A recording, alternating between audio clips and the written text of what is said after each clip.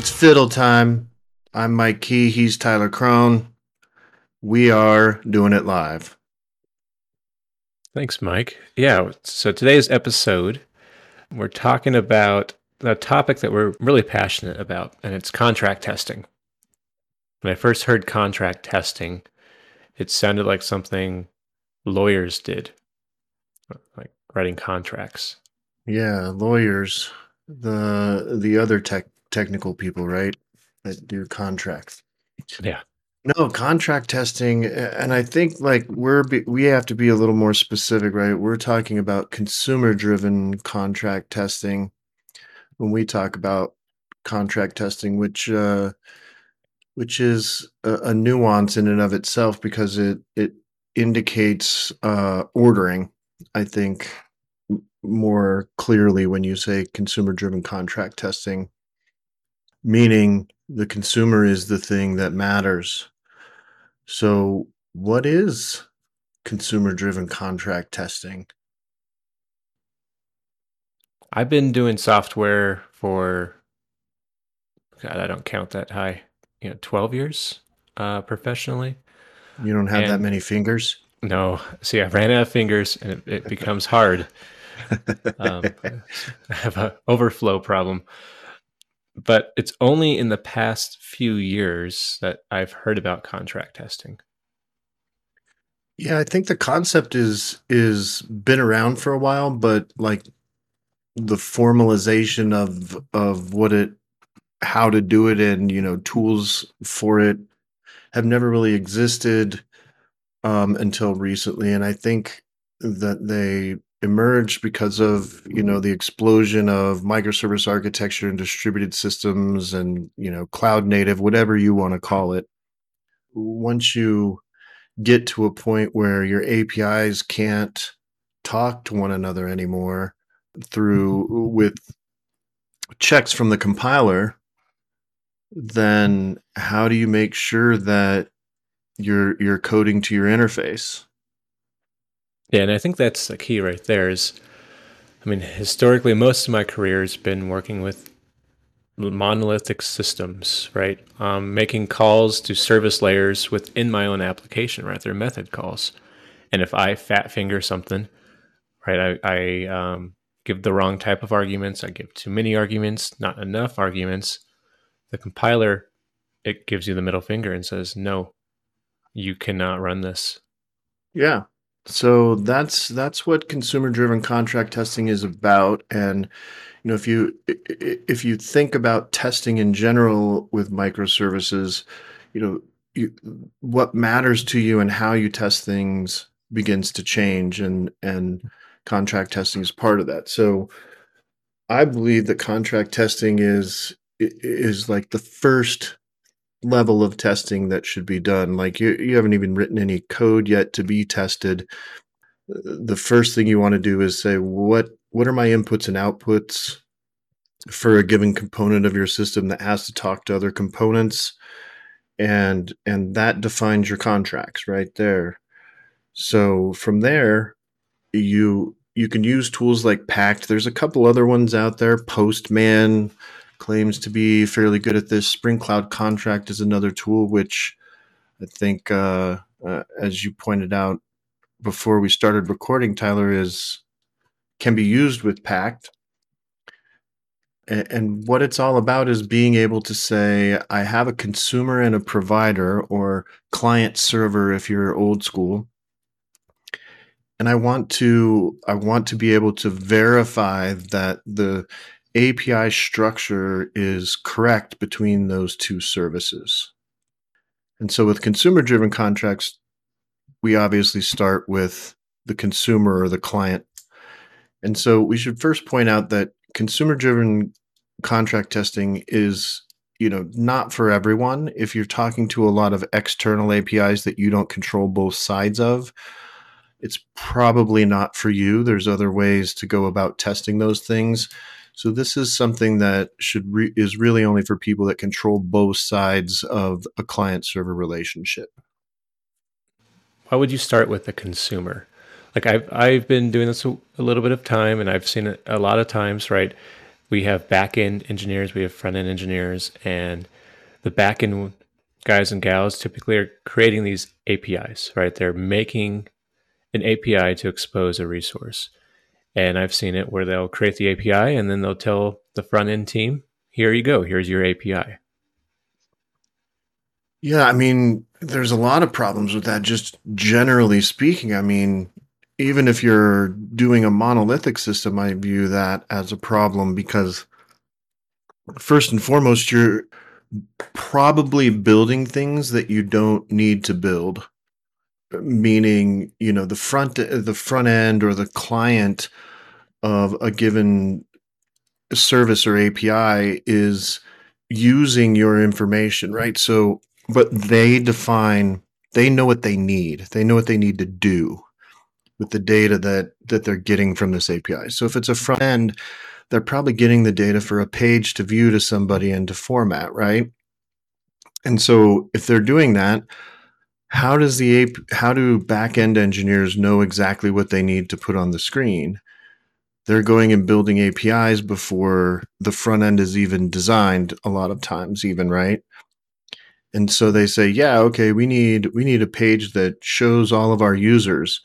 So they build an API and say, okay, here you go. And front end engineer probably looks at that and says, well, this is great, but I only need like a third of that data.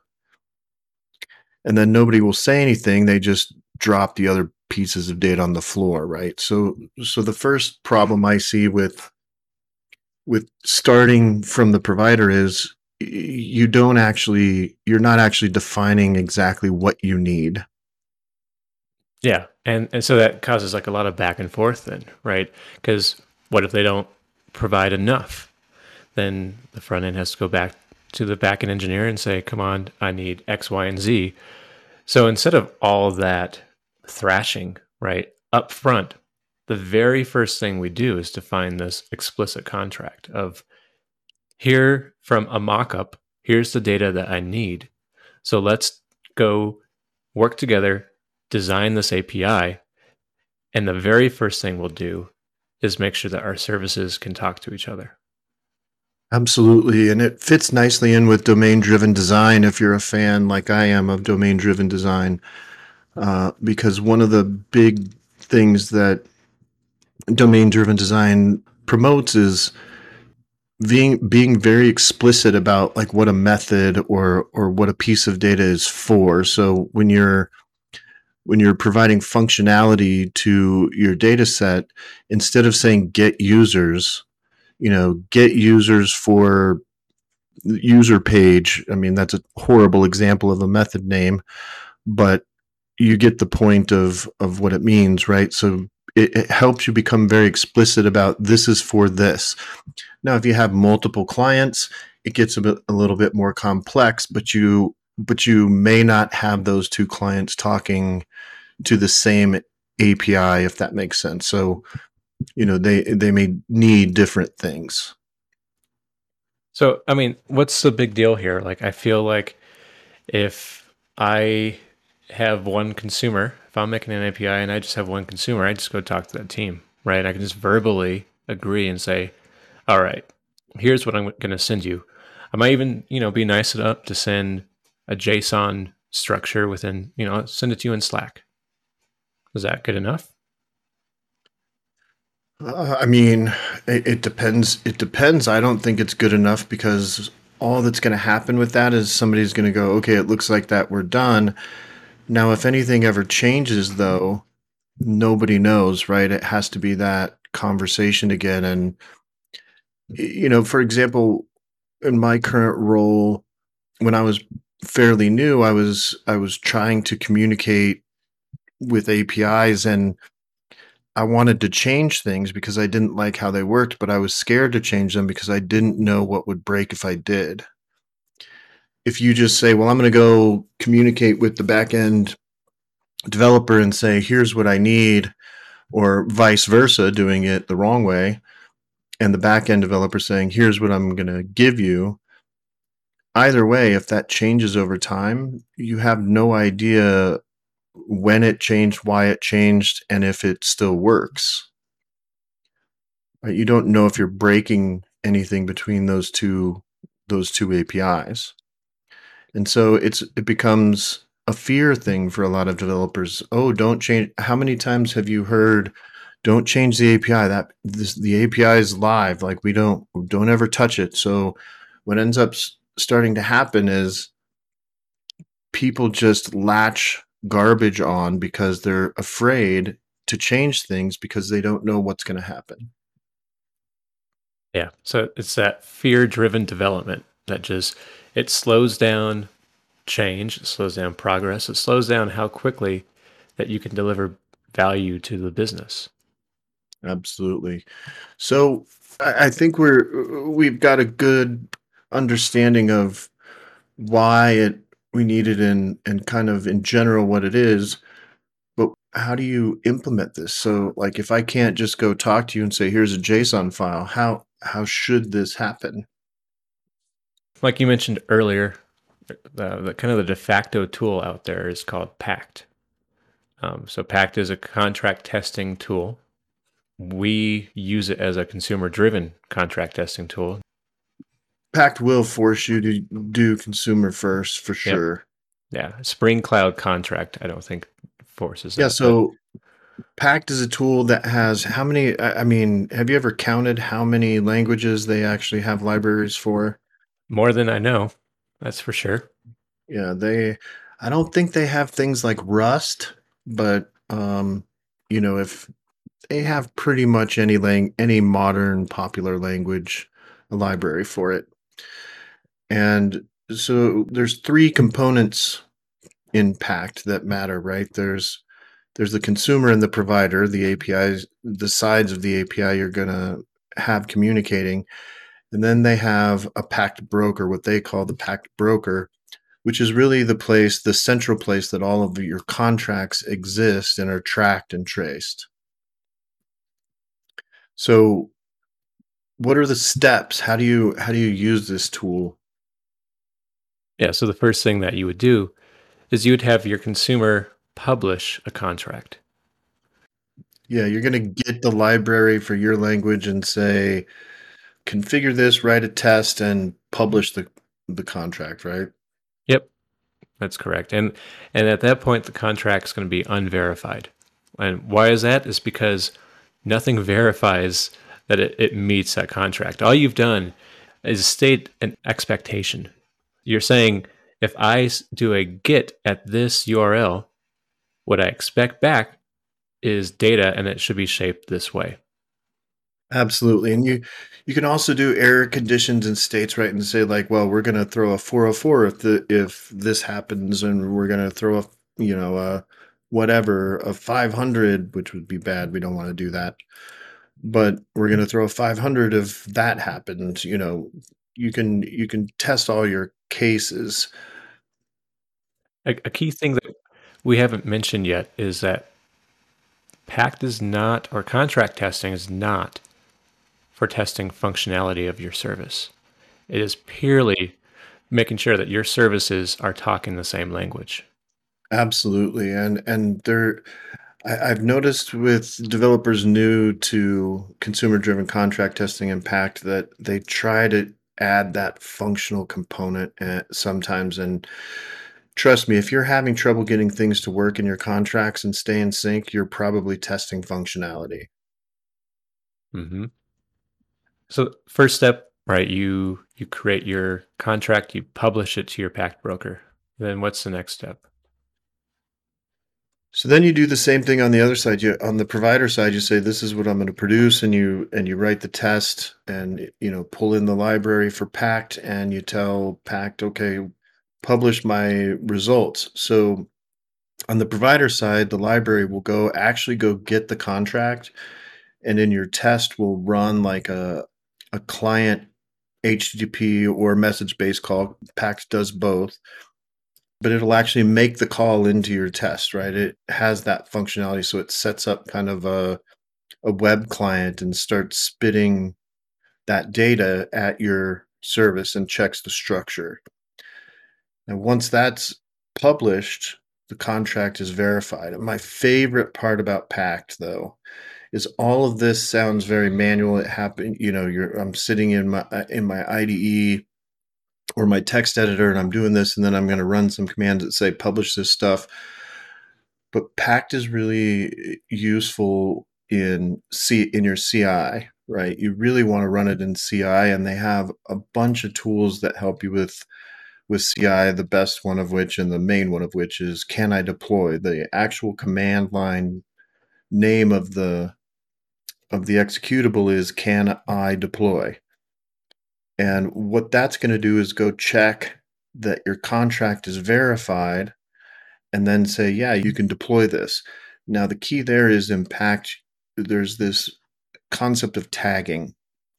So when you publish your contract and you verify your contract, you want to add the appropriate tags. And this again happens in CI, right? So you would say it's common to do it per environment. So if you have like a dev and a staging and a production, you tag it in each CI pipeline when it runs to say, yeah, publish this, it's been verified in dev. That way, when Can I deploy runs, you can say, Can I deploy to dev? And it'll tell you yes or no. And your build will fail. So that's what's great about Pact is now all of a sudden, you know, just in automation that you can deploy a change to a contract to a specific environment that you have. And now all of a sudden, that fear-driven development that you got with microservices is gone. Turns into fiddle. Yeah, you're going to just do it live. You have confidence that what you're deploying is not going to break. Let's say I have a service and it has 50 consumers. For a small company, I mean, that's probably That's unreasonable, one of but the best parts. That's one of the best parts of Pact is gaining that confidence from the very start. Now, there's not much more we can probably talk about verbally about Pact, but we feel strongly enough about this that we wrote a book on it.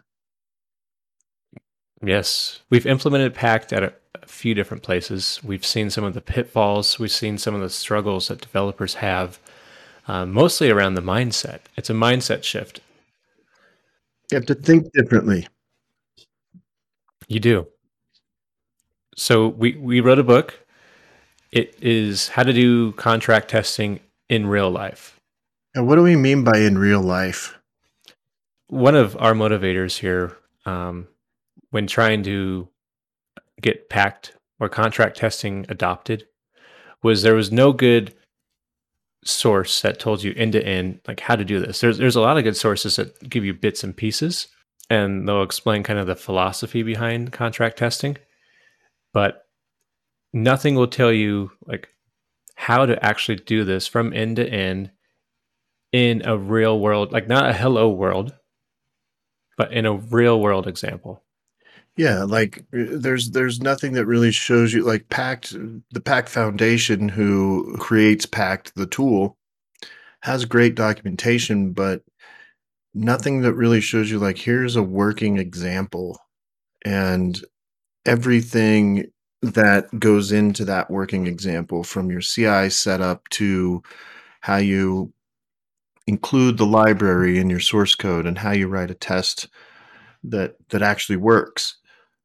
So we showed this with multiple services, message based APIs, HTTP based APIs, with front end service, with back end service. We show how to do this. We use GitHub Actions as our CI CD pipeline mechanism. And from start to finish, we show you how to do this. We'll show you some of the pitfalls that you might run into, the things that we've struggled with and have learned. Yeah, and the book is kind of structured in such a way that we kind of walk through like I'm going to set up a whole new project, right? So we're actually using, real user stories and, developing our user stories and then doing some upfront front design work and showing you how Pact kind of fits into all of that, like in your normal development flow. So it's a great book. We think so anyway. So you can get it on Gumroad. Do you have a direct link you can give people? Yeah, probably the easiest is go to our website, fiddle.dev. That's FIDIL.dev. And you can find a link to our book there. Fantastic. Yep, for sale on Gumroad.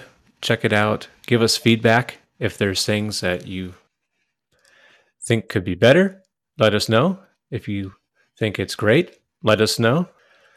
All right. Well, that will do it for episode 1. Thanks for joining us, and stay fiddle.